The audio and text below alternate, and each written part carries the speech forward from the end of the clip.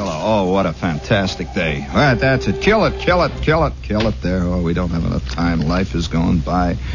What a fantastic day. Now, wait. Before you go back there, watch carefully now, Skip. You just watch old Daddy here.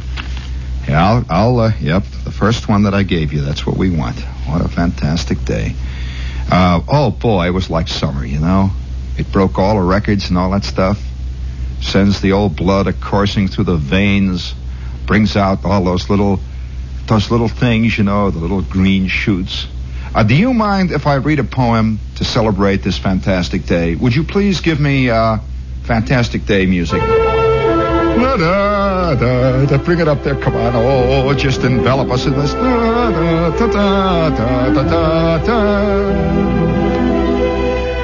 As I awoke this morning, when all sweet things are born, a robin perched upon my sill to signal the coming dawn.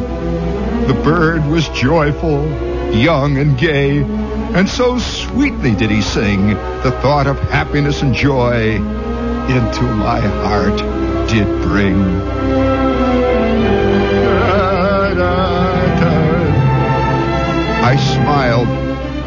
I smiled softly at the cheery song, and then as it paused in moment lull, I gently closed the window down and crushed his stupid skull.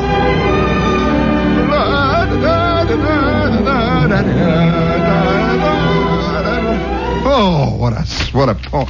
Now, I just had to read that to you, you know. It scares the you-know-what out of you.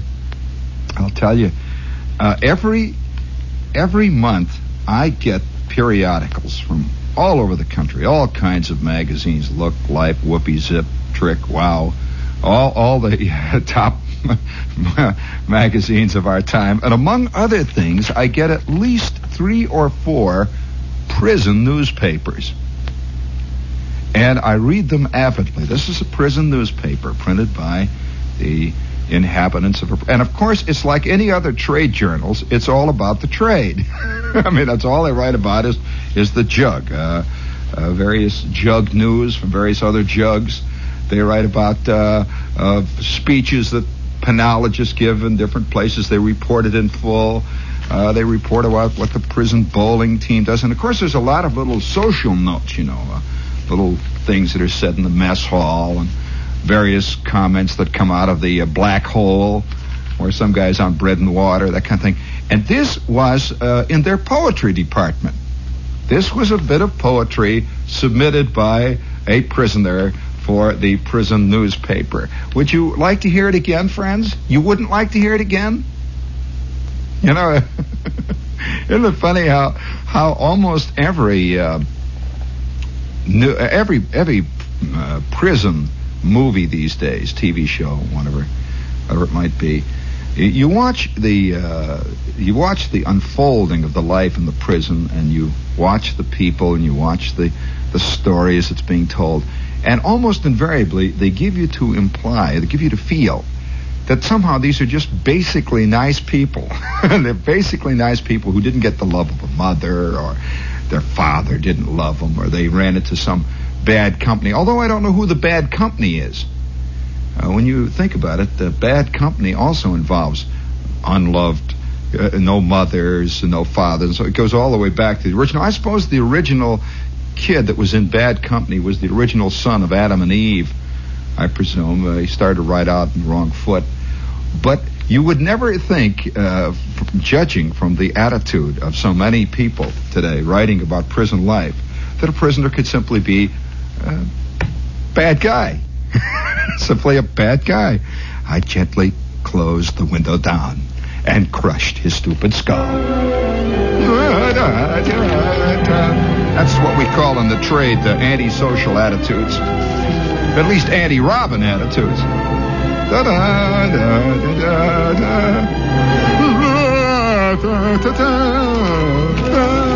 There, it's lovely, isn't it? It's it's Monday, isn't it? Just suddenly occurred to me. It's scary. Everybody's walking on eggs. The feeling that the weekend still holds good. There's just a little taste of it, a little touch of it in the air. In fact, I went with a cab driver the other night. He's giving me his entire philosophy of the week. And it's like on a Tuesday night, see, and I get in the cab and there's nothing stirring. And I say, boy, is it quiet tonight, isn't it? We ride along a little bit for a while. And he's thinking about that. And he says, yeah, it's Tuesday. I said, yeah, that's true, it's Tuesday. Nothing happened. Yeah, but wait till tomorrow. It's a Wednesday tomorrow, They'll start scratching. I says, oh, they start scratching on Wednesday? Yeah, but nothing like Thursday. Oh, boy, then they start really going. Thursday. And then by Friday, they're on the phone, the whole scene starts yelling, fighting, hollering around. Oh, boy. Monday, they just sit. Tuesday, they figure it's no use. But Wednesday, they start scratching. I said, yeah, it is Monday, isn't it? We haven't started to scratch yet. But, of course, there are a lot of ways to scratch in this great hen yard that we live in. How's your pecking order doing, lately, friends? Have you read much lately about the pecking order? Have you felt that there might be some iniquities in it? In fact, the other night I'm sitting around and somebody's talking about, well, of course, in this society,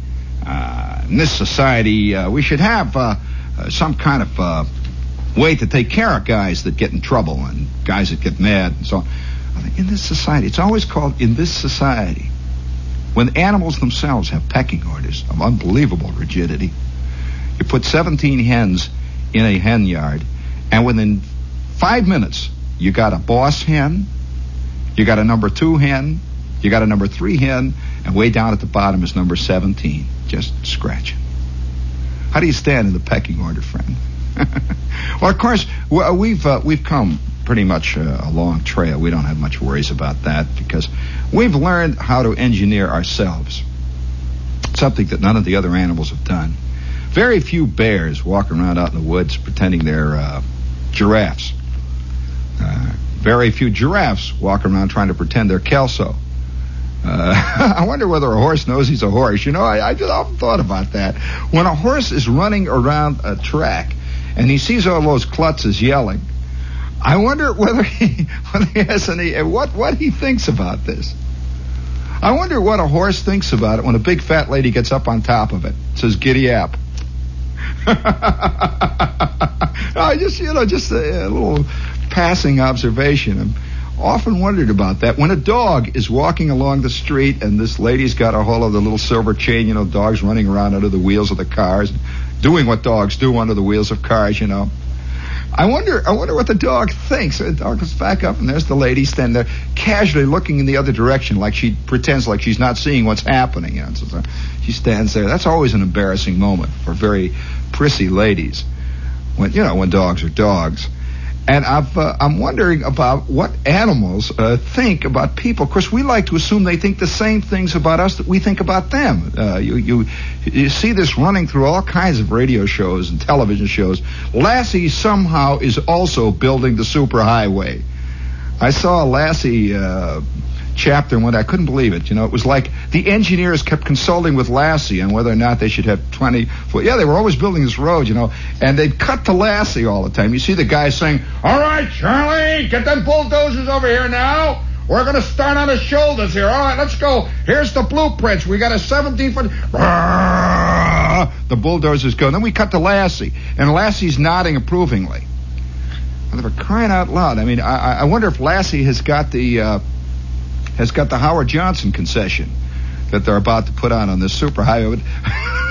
No, there is this feeling. People say, oh, well, old Charlie, my dog. Charlie likes to ride in the car. Does Charlie know Charlie's riding in a car? Oh, yeah, you think he does, huh? Charlie knows about cars, huh? Well, I don't know. It took us 18 million years to come to the point where we understood what a car was. A lot of people still don't. But Charlie knows, the old dog, huh? Or does he think the scenery's going past him? Now, this is quite conceivable. Is he aware that he is in a vehicle that's moving? Or does he just think there's something unreeling? Does he even recognize it as the scenery? Or does it just seem to be some big blur, moving thing out there? And anything that's moving fascinates him, you know. Of course, many animals are fascinated by just a plain movement, you know, any kind of a movement. A dog, you move fast, the dog will be interested in it. Now, is he interested in riding because he sees a lot of movement out there? Is that what it is? On the other hand, a horse, you know, I heard a jockey say, yeah, well, of course, old Big Fred's got plenty of heart, you know. Big Fred's got courage. Courage. Now, I think, well, isn't this a trait that an animal can have? You think so? Well, I don't know. You have to judge it by animal standards and not. I think it would be more courageous for a horse not to run than to run, because everybody wants it to run. They're out there, they're hitting it and yelling, and they sit on the top and say, "Giddy up." Well, maybe they're talking about obedience. No, you think it's courage. Well, I suppose you also then have the idea that horses and dogs and turtles are capable of romantic love. You don't think so? Oh, well, 97.9% of the kennel ration users believe that. I'm sure they do. Well, if a dog is not capable of love, then how can it be capable of courage? Because courage is a form of love. Yeah, it really is when you think very carefully and long and hard and philosophically about it. Courage and love are very closely allied. And you say that they're capable of courage but not love. Now, be careful. Be careful. Now, is a horse or an animal of any kind capable of then, let us say, cowardice? Oh, you think they are? You mean because they run away? Is that cowardice? No. Yeah, you mean because they don't run fast when the others are running past it? That's cowardice? Maybe he doesn't see the sense in running. Could it be that he just sees the basic ridiculousness of trying to make life better for the $2 cheapies sitting on the stands there at the? Do you think a horse has a concept at all of winning, of beating the other horses to the around there to the other thing there? You really do? You think that? That's curious. I don't know about that. That's something that I don't think has ever satisfactorily been argued out. Now, is the cat? A lot of people think a cat is too intelligent to be obedient. I've heard that said many times. Oh well, cats are just so fantastic. That's the reason why cats, you can never housebreak them or anything else, is because they're just too intelligent. They're just too intelligent, they're not like dogs, Dogs are sycophants. Many times you come into the house and the dog jumps up and puts his arms around your knees and hangs out to you and wets all over your shoes and squeaks and yells and holy smokes. No cat ever does that. Oh no. And they'll say, well, that shows that cats are better. Well, maybe it just shows that cats are dumber. Cats just can't learn to tell their owner from anybody. They could quite possibly be. Did you see that wild scene on television the other day? It showed some lady that was being interviewed at the cat show, and she had this cat, and she was holding the cat up, and she talked to the cat throughout the entire interview. Did not talk to the TV interviewer, who was maybe Gabe Pressman or somebody. Never once saw him, and says, "Oh, little boy, here, aren't you?" He says, "Well, how much does your cat get for modeling?" And she says, "Well, Dickie boy used to only get $50 an hour, but then it just, he just decided to raise his rates. He now gets $100 an hour. Don't you, Dickie boy? Oh, little wootsy. And Dickie boy just sort of stared up there, two fangs hanging down on the claws sticking out all over. So, wootsy, ooh. And he says, well, who gets all the money? What does he spend it on? Well, you know how he is. He's got girlfriends, Ooh, boop, boop, boop, boop. He spends it on girlfriends. She's got this whole myth going. Oh, wow. Oh, it's so sad, Speaking of myths, this is WOR, AM and FM, New York. And did you see the wildly sad... I put this in my vast file of trivia because I think this little piece should be put into some big book on how it was in our time. It was a one ad and it said $500 reward for the return of this French poodle. This French poodle, which was lost from the corner of 60th and Madison Avenue out of a white, brand new Thunderbird. It says, please return this poodle. It is the only thing I have in this whole world. Holy smokes. Holy smokes. The significance of it, of course, is the neighborhood from which the dog was lost. It jumped out of a white Thunderbird. And the abject quality of the entire piece, and the belief, of course, that the person, of course, had lost another person was very quite evident. This has always intrigued me, this concept. Of course, we ourselves are animals, and it's very hard for us to separate. I guess we're the only animal that gets hung up on other animals. I don't know. I know that a horse will stand in the barn and will love to have a dog with it, but I don't know of any horses that go out and collect dogs. I have never yet run across a chipmunk that has a turtle for a pet. I don't know any groundhogs that have ever gone out to buy, let's say, a goldfish. But man, of course, is another story entirely. And being an animal, though, we have the dark Stygian fears. We're like a chameleon. I think the one thing that man has that he shares with other animals is protective coloration. He assumes the color of the atmosphere that he lives in. The whole round thing, the culture that he lives in, he begins to assume it very quickly. Have you ever had a chameleon? You know, that was a big deal when I was a kid. And whenever the carnival came to town, or the circus, there was always some guy in a straw hat standing around, and he had this big velvet card, great big placard, and on it were maybe 100 or 200 beautiful little jade green chameleons with a tiny gold chain on their neck with a pin. And they sold for, I don't know, quarter, $50, something like that. And he would say, here they are, the chameleons. Here they are, the beautiful little chameleons will assume any color. Any color, they're beautiful pets. They take care of the flies in your house. And then he would take the chameleon and he would put it on a piece of red cloth. And instantly, the chameleon would begin to get this sort of a dusty rose red color. Have you ever seen him do it? They really do, you know. And then he would take the same chameleon, he'd say, now watch this. And he would drop the chameleon on a yellow cloth. And then the chameleon would look around. He'd look around with his little beady eyes. His tongue would go, and little things sticking out there. And then he would slowly begin to change from dusky rose red. He would become a kind of pale yellow. And then, after a couple of seconds, he would just sort of fade right off, just meld right into the cloth. I said, boy, wow. Well, about every couple of years, I would get a chameleon, which would make my mother go completely ape. If there's anything she would yell about, it's a chameleon. And we would bring them home, and the whole idea of a chameleon was he fed himself. You know, you didn't have to feed chameleons, at least in Indiana, because we had plenty of flies. Indiana is covered by a thick coating of flies. And we would just come home and take the chameleon and hook it onto your sweater. So he would climb around, and they had these diamond-shaped, these diamond, almost like Argyle sweaters. They were this diamond pattern. And the poor little chameleon would climb around red and green and yellow diamonds, and he's looking around. Many a schizoid flipped chameleon would result from those sweaters. And so we would hook them on and pin them, and the chameleon would, and of course, we'd use it to scare chicks and the whole scene.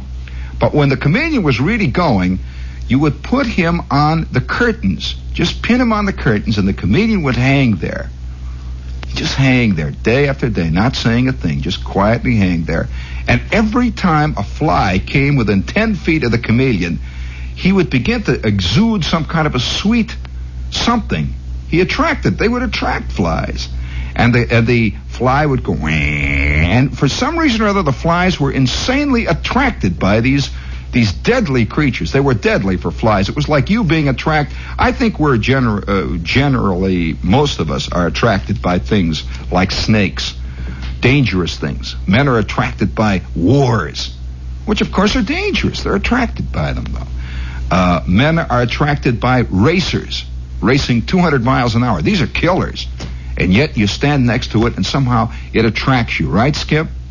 You're attracted by things like, if I came in here and I laid it on the desk here, just put it down there, and I have gigantic Roscoe. If I had a 45 automatic, a big Roscoe, boom.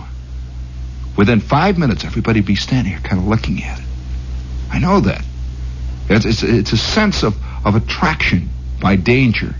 Well, the flies were hung on coming around these chameleons. And you'd see them. We'd watch them. I'd sit on the couch. My kid brother would sit down there on the floor, and you'd see these flies come around. And that chameleon's just sitting there silently. Doesn't move. Kind of raised up. You know, they have these little claws, and he's kind of raised up. They're beautiful. They're like a little jewel. Beautiful green jewel. And then a fly would come down and start to buzz him, you know. Whee! Up.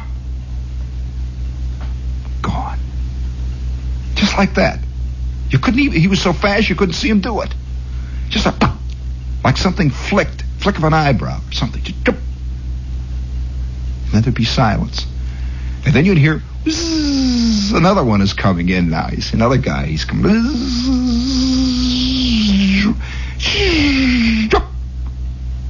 Gone. Well, I got to be a chameleon fan. Little did I know that I was looking at a foretaste of life to be. That we're living in a world of chameleons who are not only very quick with the fly catching scene, but are also adept at changing colors.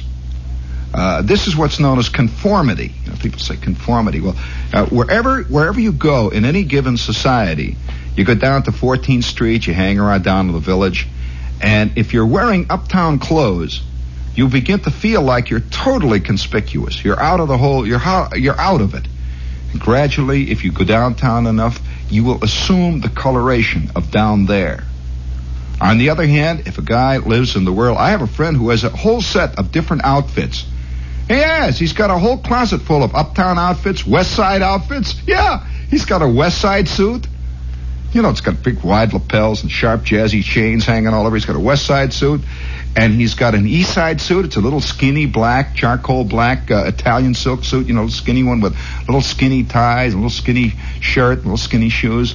That's his east side suit. And then, of course, he's got his downtown hippie suit. And that's a Mexican serape with stirrups. And it has the whole scene, you know, and he's got these shoes, sandals made out of tires. Big straps that come around and hang out to his kneecaps, and he walks around. He's got a little folding guitar, and that's his downtown suit. I'm not putting it on. He really is. And one time I'm walking. He gets in Midtown, you see, and he's got a little confusion there. And we're walking along, and I said to him, "How about let's go in for lunch?" And he said, "Where do you want to go?" And I named some place, and it happened to be on the east side. He says, "Oh, well, I got to go home and change clothes." And I said, "What do you mean change clothes?" He said, "Yeah." He says, "I can't." And sure enough, 15 minutes later, he joined me, and he's got his east side suit on. Right? You know? It's the protective coloration. Now, a lot of people find that they can't do it very well. And therein lies the nub and the crux and the hub and the axle of a tremendous publishing world. There are thousands of books out today which say in 7 minutes, just 7 minutes a day, in 1 week, I can convert you into a dynamic, hard-hitting, fantastic dictator. Realize your potentials. Become rotten. Step on the busted shoulder blades of your friends. Go all the way to the pinnacle. Yeah, somebody's going to do it. Why not you? Now, these are the protective coloration books on how to assume a position that is not yours. Now, the question arises, what color is a chameleon? What is the chameleon's color? What is a chameleon's color? What is a person's identity today? It's very hard for him to know. You know, they're writing novel after novel after novel called The Search for Identity. What is this guy? A man who works all day long in an office where he never sees the work they do. You know, there are thousands of guys who work here at WOR who never listen to the radio. Many of them don't even know we're in the radio business. As far as they're concerned, we're in the office business. You know, we're just We're here to make the papers go back and forth and to get the checks and to make the phone calls and have lunch and all that stuff. And once in a great while, you'll see one of these confused guys will drift up from the 23rd floor, Skip. Confused guy, and he says, what is this? He says, gets a feeling he'll drift up into the studio area here. And he sees these microphones and these newsmen running around and shepherding the whole crowd here. And you can see immediately he feels alien. He's in an alien atmosphere. And he drifts down back to the 23rd floor or the 20th floor where he's safe. Now, what is this guy's identity? What does he do? Does he weave? Does he spin? What is his function? On the other hand, he's going with a girl who's 9 feet tall. Big, tall, tough chick who's singing in a Broadway musical.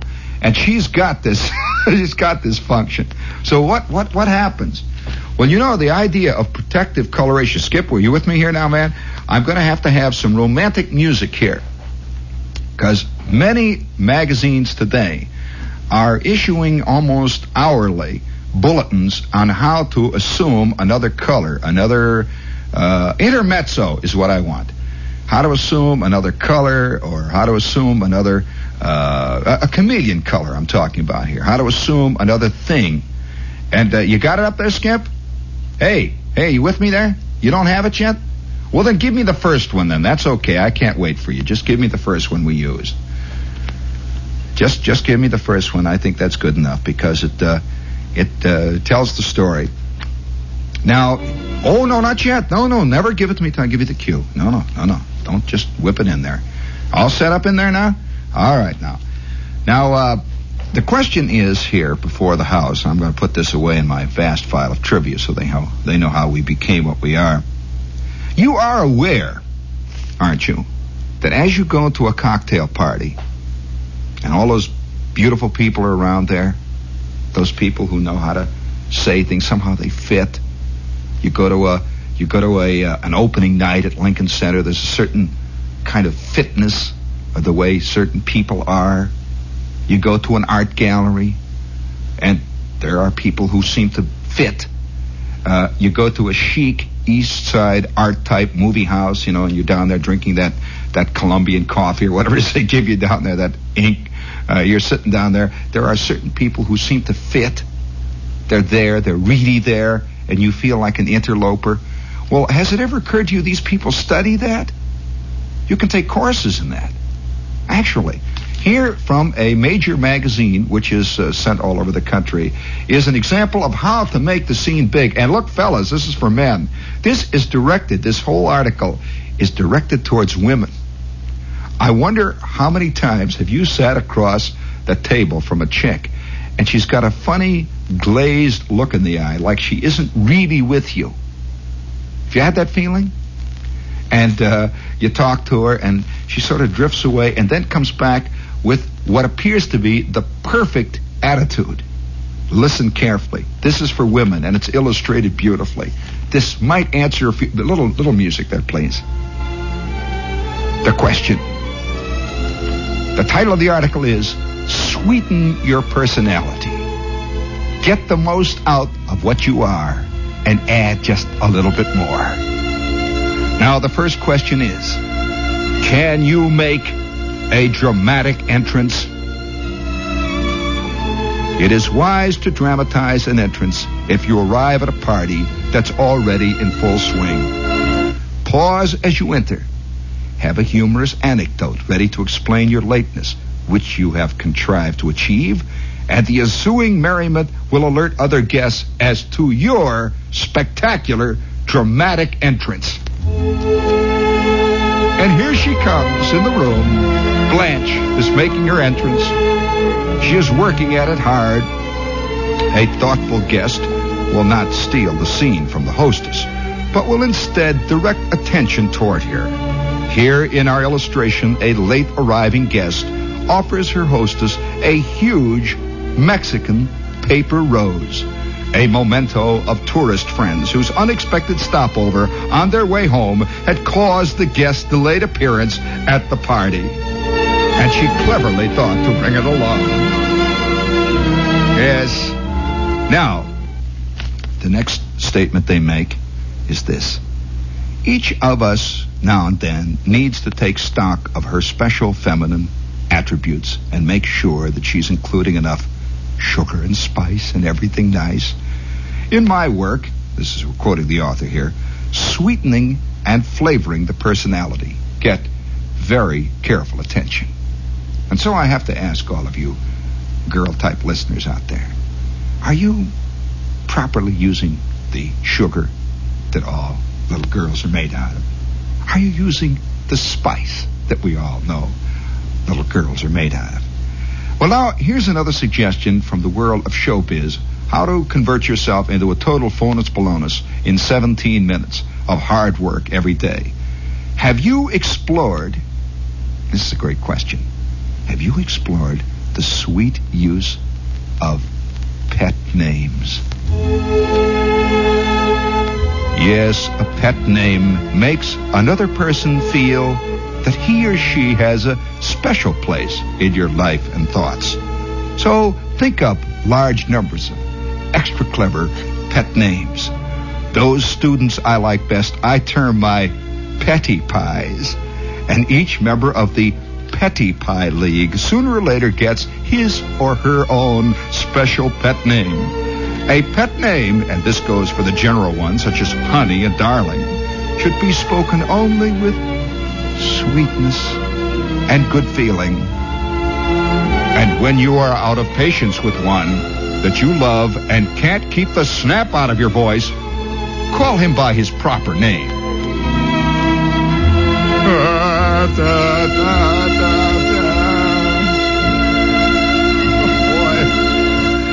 Yes, work on a good list of pet names, friends.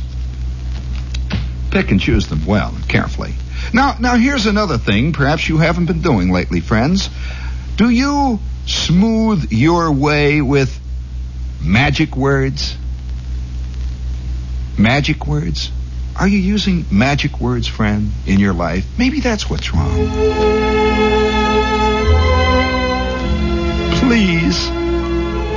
Thank you. I'm sorry. You have been most helpful. Such magic words sweeten every encounter. Be sure that you use them well and judiciously and have a good stock. Please, please, please, please. Oh, thank you. Thank you. And here is a question that perhaps might answer a lot of problems, a little hang-ups maybe some of you chicks have had. Maybe you have been thinking seriously about this. When should you be utterly helpless? Well, I mean, think about this. I mean, a lot of people are helpless at the wrong times, and a lot of people are not helpless when they should be. I mean, this is a bad scene. So the question is, when should you be utterly helpless? Well, here's the answer. When it would be awkward to be anything else. That's the time to be utterly helpless. A broken shoe strap or heel while sightseeing. Look frantic and let others find a solution. Offer to bring the car around, for example. Let others do these things. Or to seat you somewhere while you are playing utterly helpless.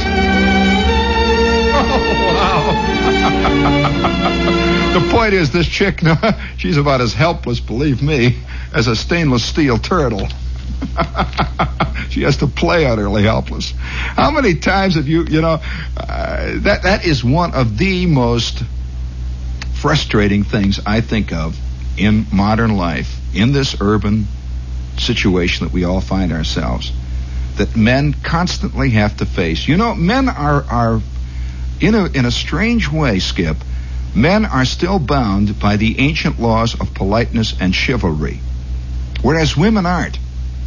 And so they have a peculiar inbuilt advantage. It's like a weight advantage. It's like a jockey. It's like a horse, How many times have you gone out to get a cab and you see somebody right down the street, they've been out there for 10 minutes, and you feel funny about going out in front of them?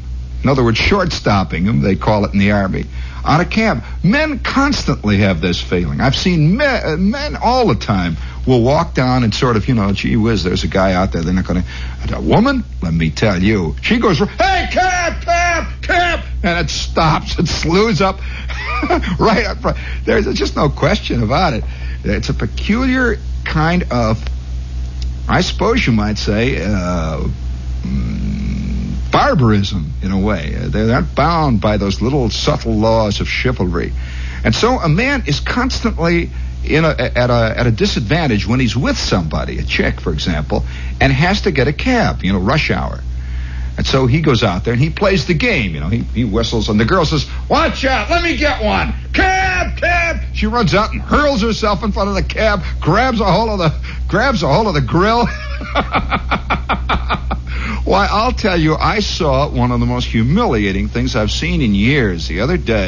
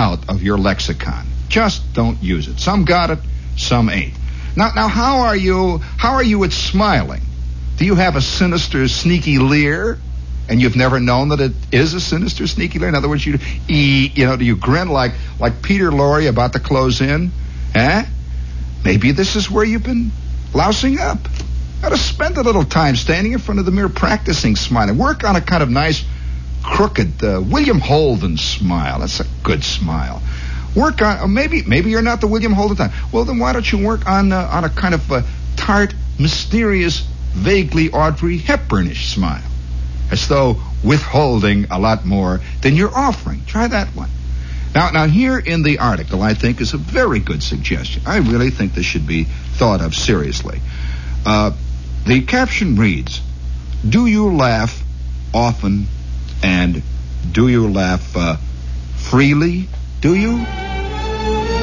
Laughter, like other musical accomplishments, improves. I never thought of laughing in the same breath with playing the banjo. That's a new concept. I just ran across that. I didn't say. Laughter, like other musical accomplishments, improves with practice. Laughter is catching, and your distinctive laugh puts its stamp upon your personality. And now let's get down to brass tacks. To laugh freely, tilt your head back. Keep your shoulders down. Avoid putting your hands up to your face. Keep the balls of your feet right down on that carpet and let it go. Be very careful, though, about the shape of the mouth, and do not roll your eyes in opposite directions. Oh, isn't that sweet now? Well, I may be going out with a chick who's been practicing laughing. And you know, you can always tell that. Have you noticed the unconscionable laugher? You know, you say something that's mildly nutty, and she goes, oh, Charlie. You know what they all vaguely sound like? The canned laughter that you see behind these rotten TV shows. Have you ever noticed that the TV shows, the canned laughter, nothing happens, you know, like somebody picks up the ashtray and puts it down the air, then it stops real quick. And then Danny Thomas or whoever it is says,